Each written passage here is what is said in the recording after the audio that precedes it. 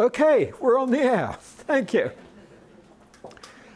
The Roman centurion that we read about in Luke chapter 7, he appears suddenly and without any introduction. The centurion was almost certainly centered at Capernaum. A centurion, of course, looks after 100 soldiers. And the town of Capernaum was a very strategic place on the lakeside, the natural place for the Roman forces of the occupying army to be stationed. Jesus also had 3 disciples in Capernaum, brothers Peter and Andrew, and then Matthew, the tax collector. And quite close to the beginning of his ministry, Jesus selected Capernaum as the headquarters of Galilee, his Galilean headquarters. Great crowds used to come to Jesus at the beginning of his ministry there in Capernaum to receive his teaching, to receive his healing. But as far as we know, there was no place in Capernaum that was large enough to house these crowds, sometimes amounting to thousands. So Jesus would go out into the hills behind, above Capernaum, and he would teach there. So it appears that Jesus was coming back from the hills on one of these teaching events, perhaps with hundreds of people following him, and he met the centurion. At least he didn't meet the centurion, he met the delegation of Jewish leaders sent to Jesus. So Luke at this moment continues the account, chapter 7, verse 1. After he had ended all these sayings in the hearing of the people, he entered Capernaum. Now a centurion had a slave who was dear to him, who was sick and at the point of death. When he heard of Jesus, he sent to him elders of the Jews, asking him to come and heal his slave. When they came to Jesus, they besought him earnestly, saying, "He is worthy to have you do this for him, for he loves our nation, and he built us our synagogue."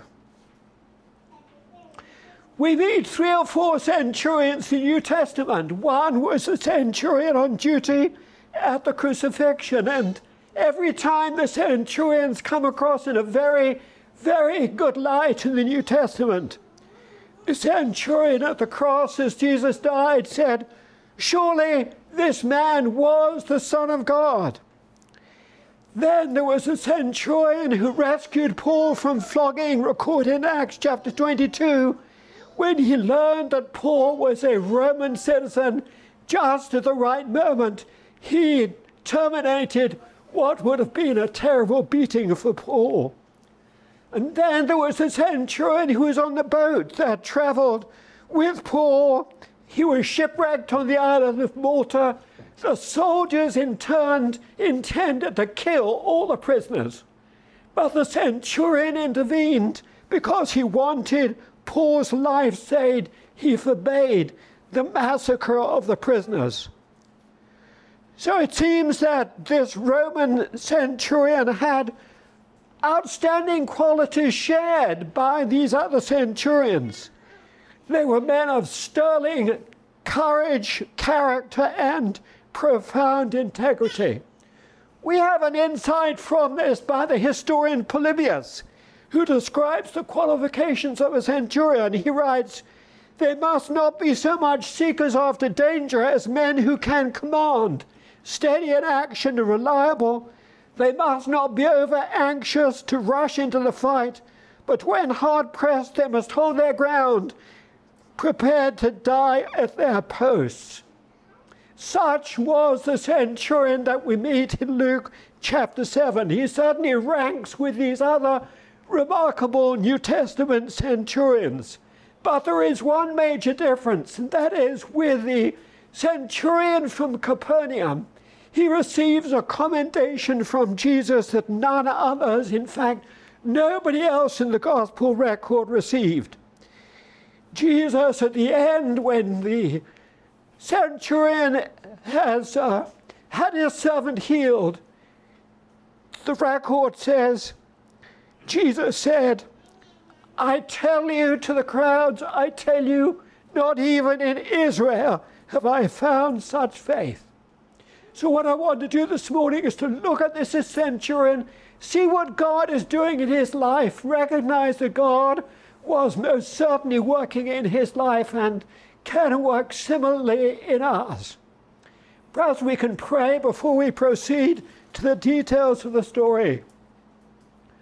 Lord God, we thank you that we have this account in Luke 7 of the centurion who came to Jesus.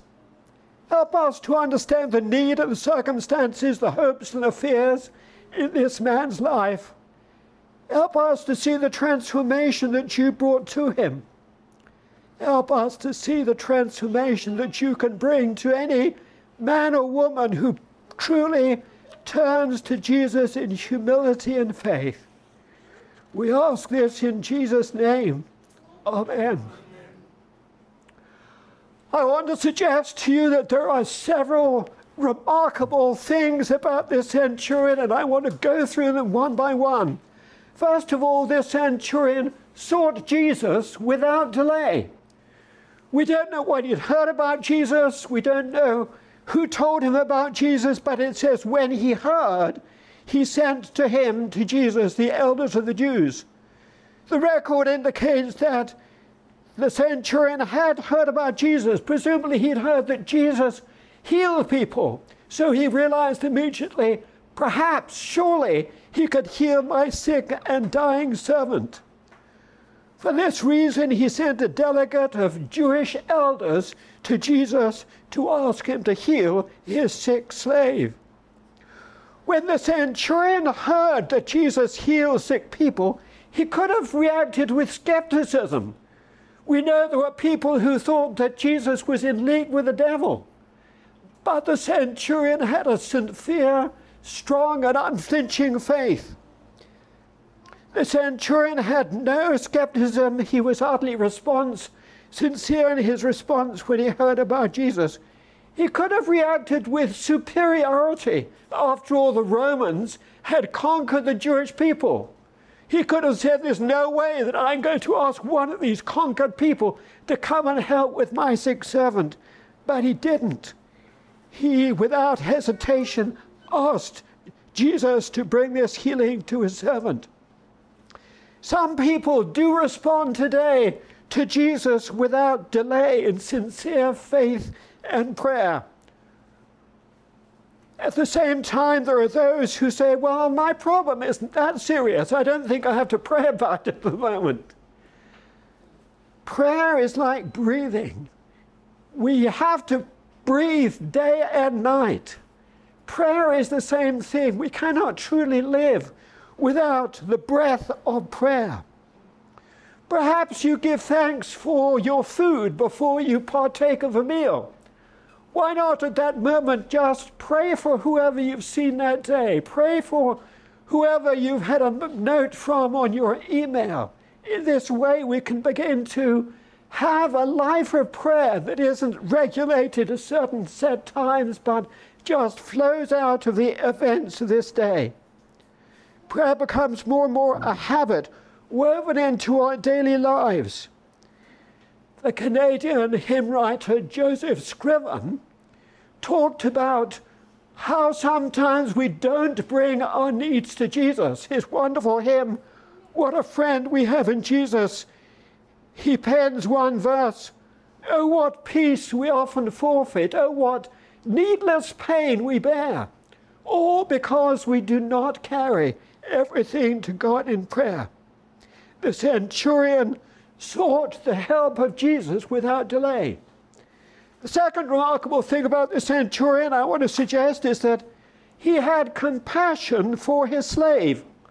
Under Roman law, a slave was the absolute possession of his master. The slave was regarded as a tool, as a mere thing, not a person. When slaves were sick or too old to work, they were simply discarded and left to die. Here was a slave owner who cared deeply for his servant. Luke tells us that the slave was dear to the centurion. The word dear is a translation of the Greek word entimos.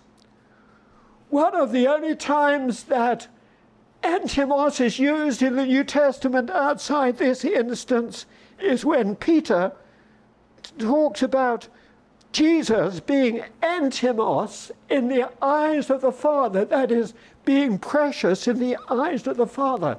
The remarkable thing is that Luke uses this word, takes this word to describe the slave of the centurion. The centurion used that word of his slave.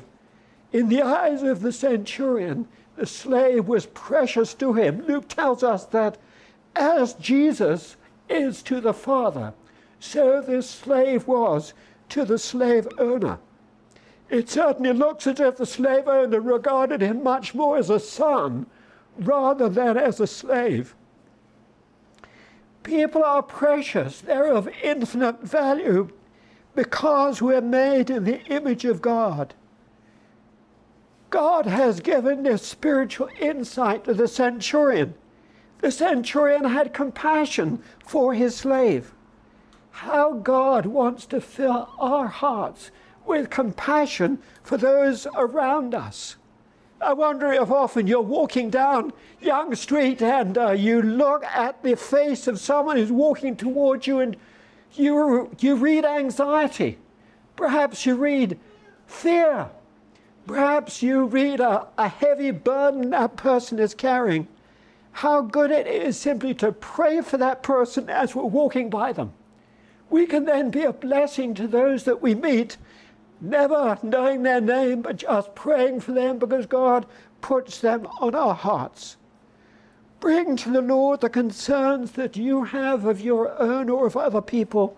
As we do this, the Lord gives us a deep compassion for those perhaps whom we will never meet. The centurion had compassion for his slave.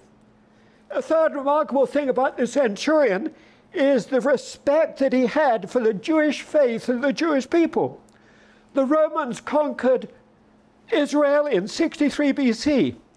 For over 90 years, the Romans had held the nation in its absolute authority. The policy of Rome was to allow subject peoples to practice their own religion, but many of the Roman authorities who held power in Israel despised the Jewish people.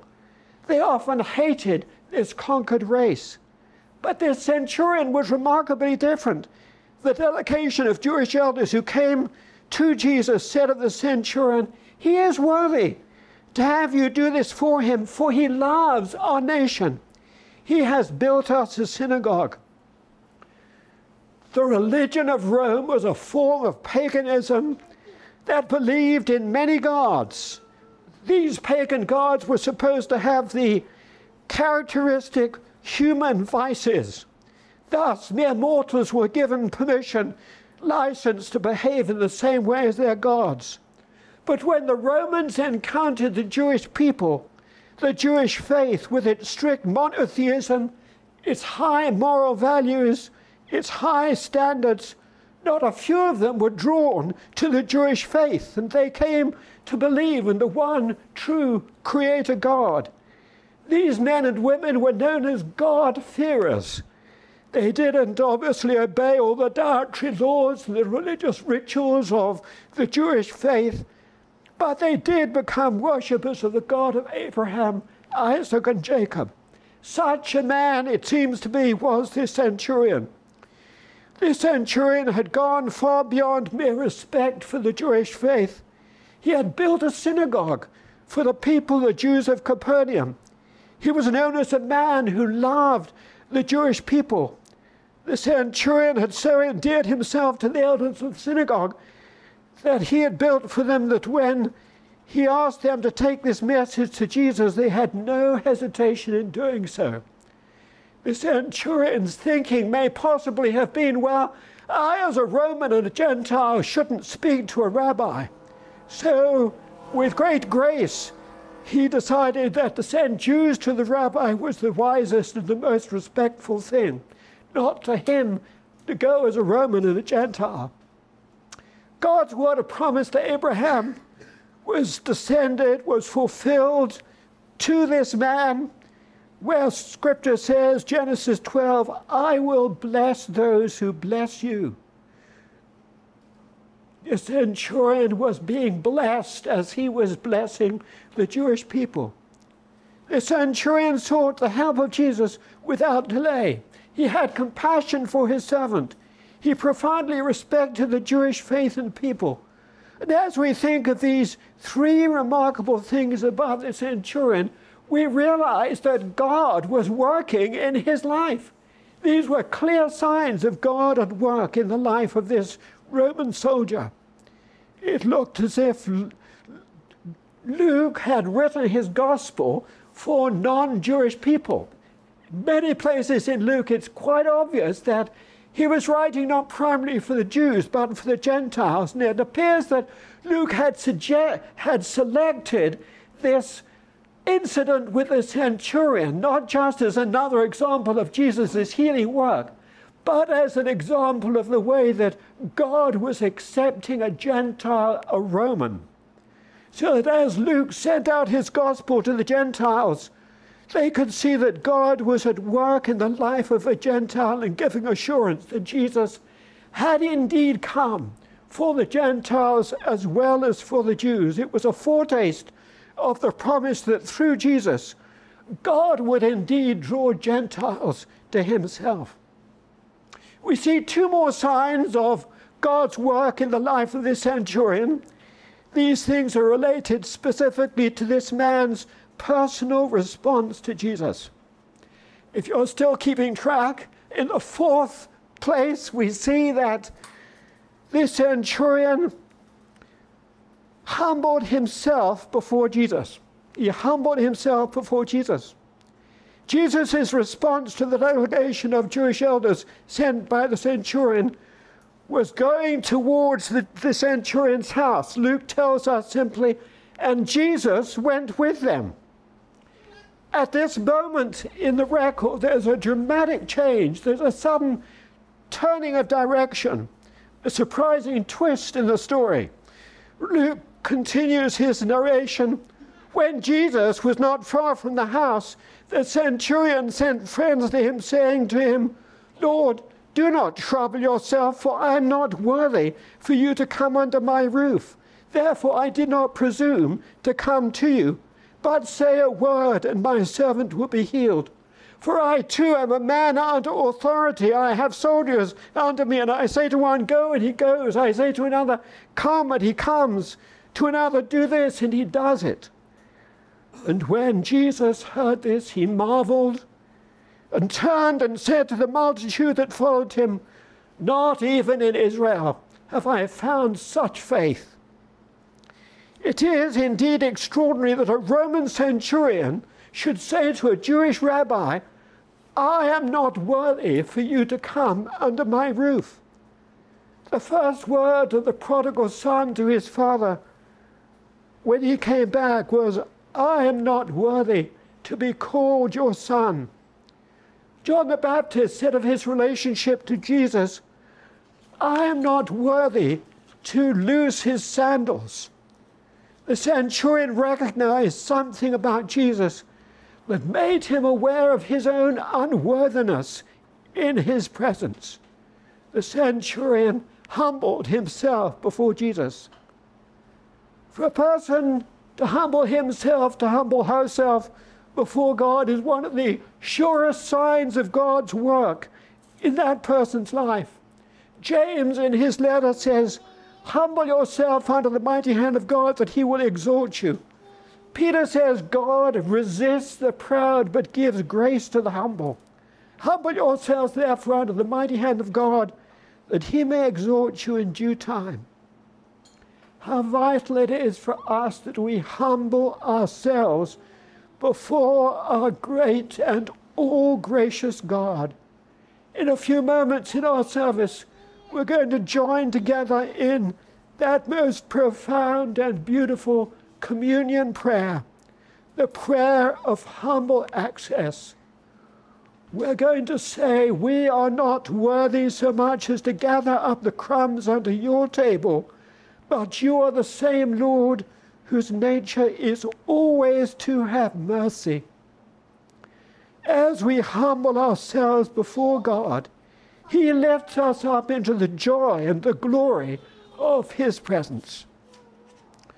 So the centurion humbled himself before Jesus, a sure sign of God's drawing him into relationship with Himself. And the final thing that we see about this centurion is that he put his faith in Jesus. The centurion not only believed that Jesus could heal his servant, but he believed that Jesus could do that by issuing a single word of command without ever coming to the centurion's house. He says, "But say the word and let my servant be healed." The centurion was reflecting on his own experience of authority. The centurion knew that his own authority derived from being under authority.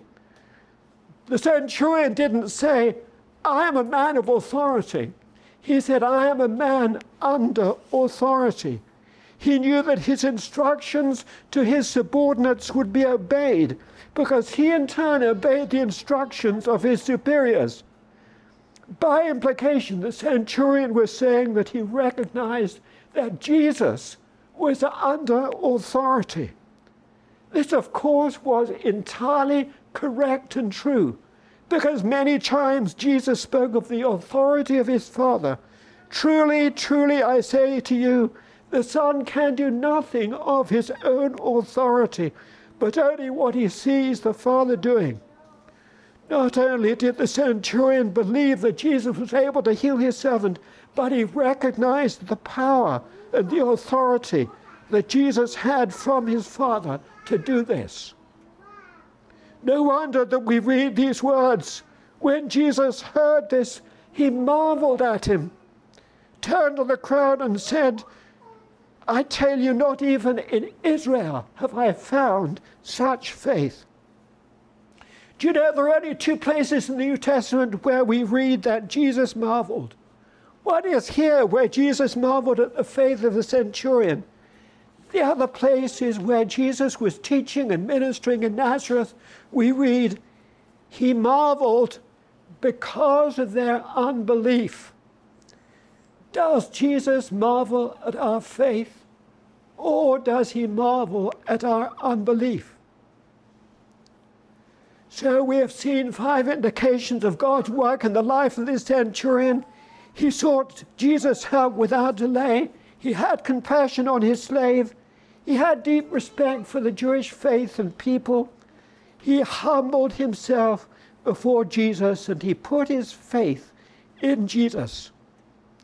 Jesus only commented on one aspect of the centurion's life. He commented on his faith. In his faith in Jesus. Jesus said that even in Israel, among the Jews, he had not seen anyone exercise the faith that the centurion had.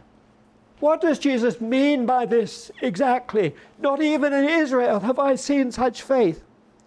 I want to suggest that there are 2 aspects to the centurion's faith. First of all, faith is intellectual conviction. It's secondly, personal trust.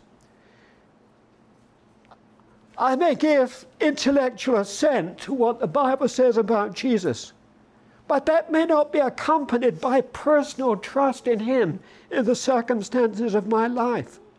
With the centurion, we see that there was both intellectual conviction and also personal trust coming to Jesus with this great issue. Trusting that He could heal his sick and dying servant. He called on Jesus to heal his sick slave, confident that Jesus could do so without even coming to his house. How vital it is in our lives to have both intellectual assent, but also to have personal trust in Jesus in the circumstances of our lives. And so in response to the centurion's faith, Jesus healed his sick and dying slave. We don't know the name of the servant. We don't know his age. We don't know his country of birth. We don't know how he became a slave or why. All we know is that Jesus healed this sick and dying slave. This is what Jesus did. Luke concludes his account. Those who had been sent returned to the house. They found the slave well. Jesus had healed this sick and dying slave. And after I had read this remarkable story, I said to myself, I am that sick and dying slave. What do I identify with this slave, this dying servant? The apostle wrote to the Christian in Ephesus, you he made alive who were dead through your trespasses and sins in which you once walked. The apostle Paul continues in Ephesians 2, but God, who is rich in mercy, out of the great love with which he loved us, even when we were dead through our trespasses, made us alive together with Christ. By grace you have been saved. Before the centurion heard of Jesus, there was no hope for the sick and dying slave. What joy there must have been in the centurion's household when the sick and dying slave was healed by Jesus and made alive again. We must never, never, never forget that before we heard of Jesus, there was no hope for us. We were no better than a sick and dying slave. Remember, Paul writes in Ephesians chapter 2, verse 12, remember that at one time you were separated from Christ, alienated from the commonwealth of Israel, strangers to the covenants of promise, having no hope and without God in the world. But now in Christ Jesus, you who were once far off have been brought near by the blood of Christ. Without Jesus Christ, we have no hope. We are without God in the world. I wonder if you have ever acknowledged this. I know most of us have, but perhaps there are one or two who have never fully, truly acknowledged this. If you have never acknowledged that you are a sick and dying slave, if you've never asked Jesus to save you, now in this communion service is a wonderful time to do so. Let your coming forward to communion, or for a blessing, be your coming to Jesus for his forgiveness and newness of life. What joy there was in the centurion's household.